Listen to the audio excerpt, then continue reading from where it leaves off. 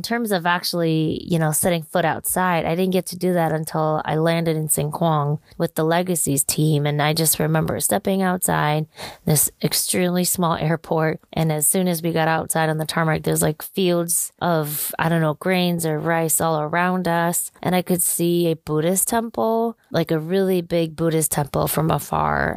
And that was like the first picture I took as soon as I stepped outside the plane.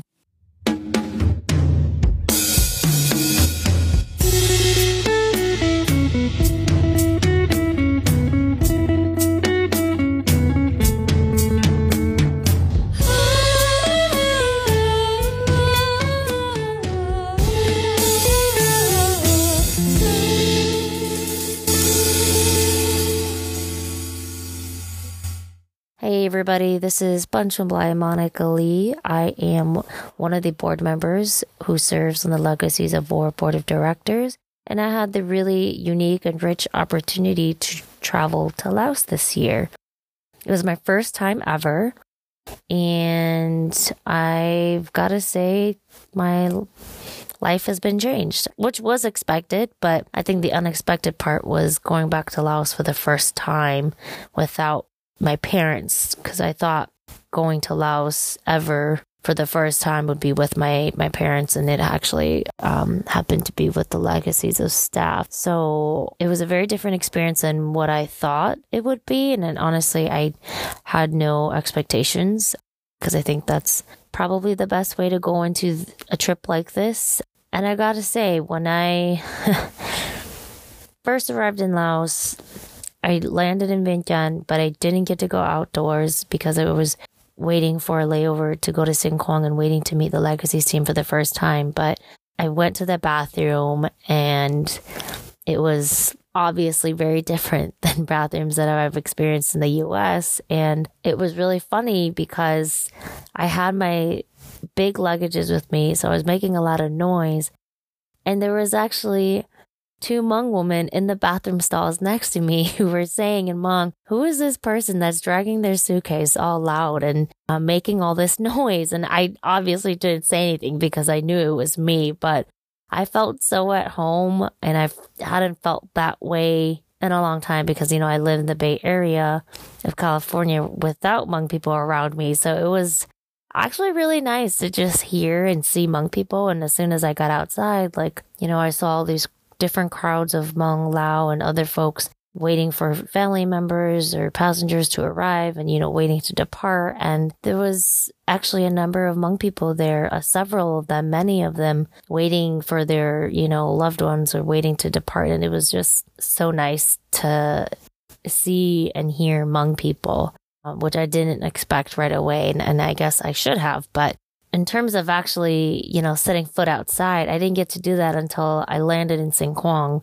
with the Legacies team. And I just remember stepping outside this extremely small airport. And as soon as we got outside on the tarmac, there's like fields of, I don't know, grains or rice all around us. And I could see a Buddhist temple, like a really big Buddhist temple from afar. And that was like the first picture I took as soon as I stepped outside the plane. And as we walked towards the, airport building, which was also really small, baggage claim was outside, and they all told us to go inside to wait for our bags, when honestly we probably could have just grabbed our bags outdoors. So that was a pretty funny and interesting experience. And yeah, I don't know. I guess I have to admit that I was feeling a lot of different emotions. And at that point of the trip, I had not fully processed all my emotions yet. I don't know if I have yet.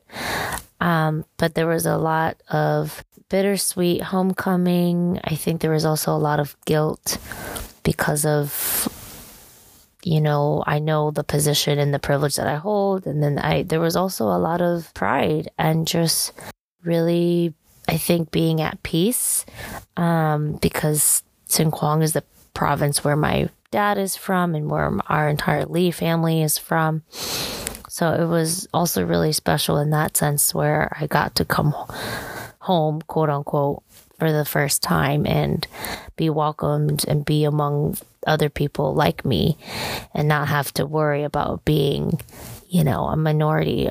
because in Sekwang, actually, I learned that the Hmong population to the Lao population is actually pretty even now. It's like majority minority. It's pretty even in the Sekwang province. So it was a lot of different emotions, and I am just really grateful that we had the opportunity to be there, to see the people, to see the progress, and also I think, as I shared, really bittersweet to see how much we've accomplished, but how much there's left to do. The last time the Legacies of War team went to Laos was in 2019, right before the pandemic. It's been a few years since we all went to Laos, but the feelings, the thoughts, and all that we remember still feels very familiar. This time around, there's still a lot to process, but we couldn't do it by ourselves. It really takes the whole family, the whole village. This is a very special conversation that we all had together of retracing our steps and also processing everything. We wanted to take everyone on the behind the scenes, exclusive glimpse, I guess, into what it was like to come to one of these trips with the team. And what was it that we considered the biggest takeaways and what stood out to us the most while we were in the region, and what it means for our work. There's still so much to talk about, and we really don't think we can do it in an episode or two. But it's very important that we share this with all of you. We just came back from Laos. What was the purpose of the trip, you all, and what were each of your roles? Okay, so it had been a while, a couple of years, since 2019. So maybe is that 3 years since we'd been to Laos because of COVID and shutdown. And so I think really it was just to return and meet with people and connect with our partners, our demining partners. And also a big part of it was, people on our team, people that were going on the trip had never been back to Laos. And so it was, because they're already part of Legacies, it was just really important that we all go to Laos and see it firsthand, see the work, meet our partners. Yeah. And my personal goal was, pretty similar. I was just crossing a year with Legacies. And so I was eager to see the people that I had been emailing with and hearing about, and again, see firsthand what our demining partners are doing on the ground. Yeah, I think with our work being so much remote, that it was very a good change to be able to see people that we've been interacting with, and also to get to meet people that we never met before, or people that just got into these positions in Laos, and just to strengthen the relationship between our partners. And I guess for me, being able to go to Laos as an intern was definitely a huge step for the organization itself, and also a huge privilege for me, because as a young Lao American living here, and to be able to go back to Laos, not as an intern, and just to be able to see Legacies work through the partners and DMI organizations, and to meet other young women my age who's actually doing the demining work was very impactful, to be able to see that how this war affects the people in the diaspora, as well as still the people living in Laos today. what people don't realize as well is that we also went to Vietnam before going to Laos. So Sarah and I had the opportunity to meet partners for the first time in Vietnam, which goes to show how much our scope of work has expanded from specifically looking at the UXO sector, specifically in Laos, and now broadening it to Vietnam, Laos, and Cambodia. So being in Hanoi was also a huge opportunity for Legacies to really develop relationships in the region. And we've seen similarities between Vietnam and Laos and Cambodia. And so getting to see that firsthand, I think from my perspective, was very eye-opening and really impactful. An opportunity that I think was unique this time around is we got to see from the north to the south, the whole entire country. And we tried our best, I think, to get, our whole team to kind of understand, right, the differences between the provinces in Laos, understanding the geography, the landscape, the environment, and it really kind of contributes to how we can best advocate moving forward. I have so much respect for people who run travel agencies and meetings for CODELs. What was originally planned to be a trip with potential government officials from the US turned quickly into something that was more focused on our work. And so we did have a lot of adjustments that had to be made and last minute decisions, but I think we did a really great job, you all. But yeah, what do you all think in terms of being sort of behind the scenes? What do you want to share with our audience? I think for me, my brain was always in two spots. It was like in the present moment of whatever's going on, as well as always checking my phone to see if like someone is coming from the airport or getting a text from our driver or like responding in Lao to our text messages or in person. So like my brain was in two languages, as well as just trying to keep like everything moving forward to be like as planned as possible. So it was a lot, and I felt like each night it was just I was done each night. But like we basically, for me, my day started like I woke up like 6 a.m. every morning, and then like I'm pretty sure everybody like slept like past midnight, everybody. So it was a long day for everyone for like the past 2 weeks. Yeah, I think for me, it was just trying to keep up with all of the content. We had an amazing photographer, videographer with us, Caleb Lee. And so that took a huge, massive load off of our shoulders. But I was capturing a lot with my phone, just videos and photos. And by the end of the day, just trying to get it all into the right album and milled through was a task in itself. I think, to speak to the level of planning that was put into this trip, with a team of 4, I did very minimal planning for this trip. And I was able to really experience it as, not feeling too overworked or burnt out. And so I took so much from this trip.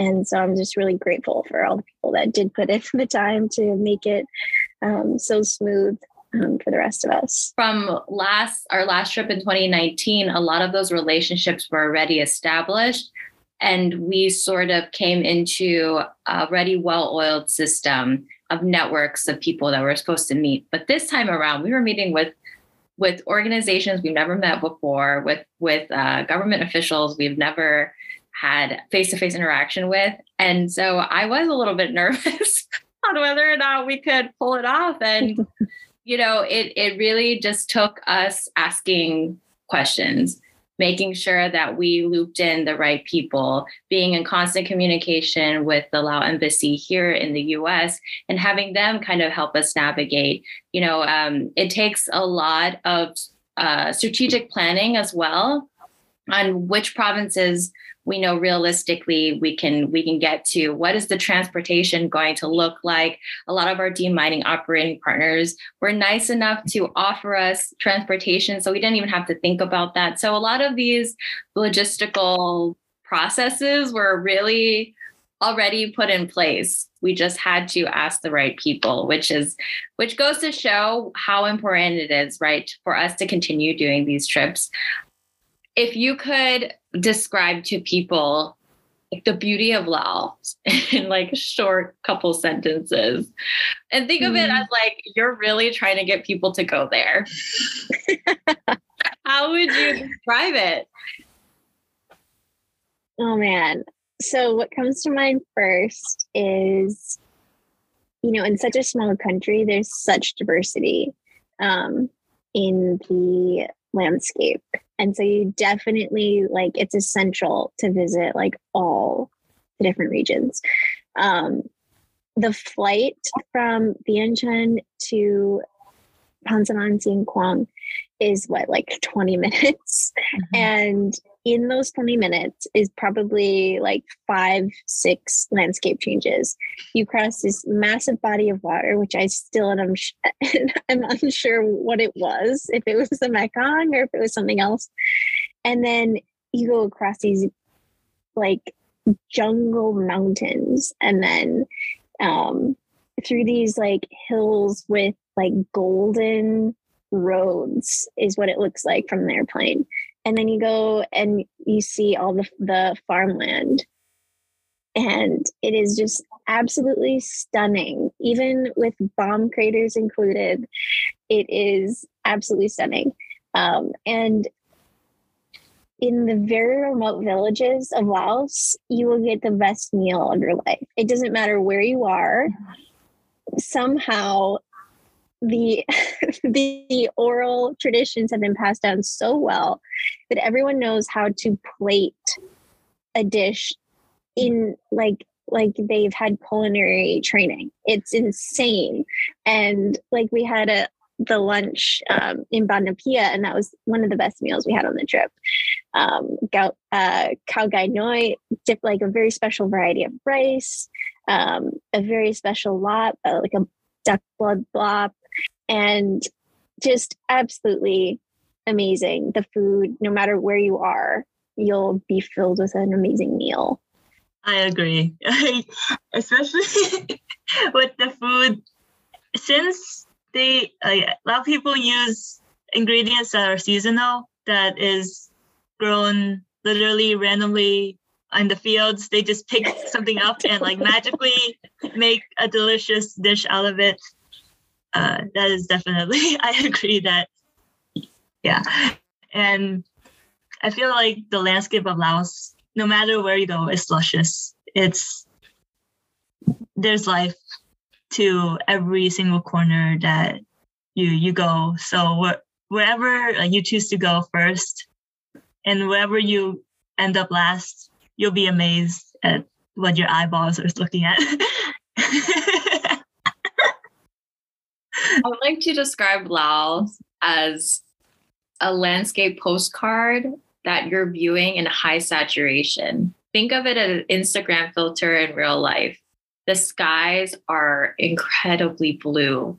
The night sky is very crystal clear sapphire. The morning sky is this perfect aqua blue. I've never seen any sky as blue as the ones that I've seen in Laos. And the sunsets, we can't even talk about that. It's just every color that you can imagine that you're able to see as a human person is visible to you. I think aside from the vivid colors, there are colorful people, right? There are 60 plus and counting ethnic groups, and they're all interwoven into the culture in Laos. All of the textiles that you see, all of the food that is available at the markets, those are all of the beautiful, vivid colors that Laos has to offer. And I think when people go to Laos and realize that Laos is not the only language being spoken, there are so many other languages. There are so many other cultural practices. And what everyone is sort of all connected with is this sense of humanity, humility, hope, and happiness. You know, Lao people are just, there's like this sense of being happy and welcoming and just like gratitude that I don't get the sense in the US. And I think I brought a little bit of that home, but I want to keep like harboring that. The current ambassador from Laos in the US right now, Ambassador Sitsavat, once said recently that Laos used to be known, right, or is still known as the land of a million elephants, but now has the like unwanted recognition of being the land of millions of bombs. Even though that's a part of the history, like there's still so much more than just the bombs. And although we're putting a lot of awareness on the bombs and we wanted to get that removed, we also want to see Laos developed and Laos grow. And that's what I guess I leave with, is just that Laos is such a beautiful country and I love it with all my heart. And I hope the world does too.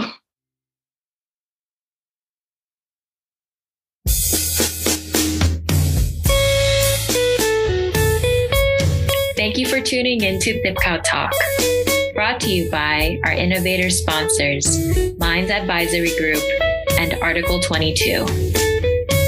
Please continue to listen and follow us exclusively on Spotify and our Anchor page. In this program, we hope to amplify the voices that tell the stories that we want to preserve for future generations to come. The theme music used in this podcast is by the Lao Jazzanova Band from Vientiane, Laos, and the illustrations are created by our very own Anna Phommachanthone. To learn more about Legacies of War, please visit us on our website at www.legacesofwar.org or on our social channels at Legacies of War. And please share on all platforms with your friends, your loved ones, and your communities. Thank you for joining our Sticky Rice Squad for Thipkau Talk.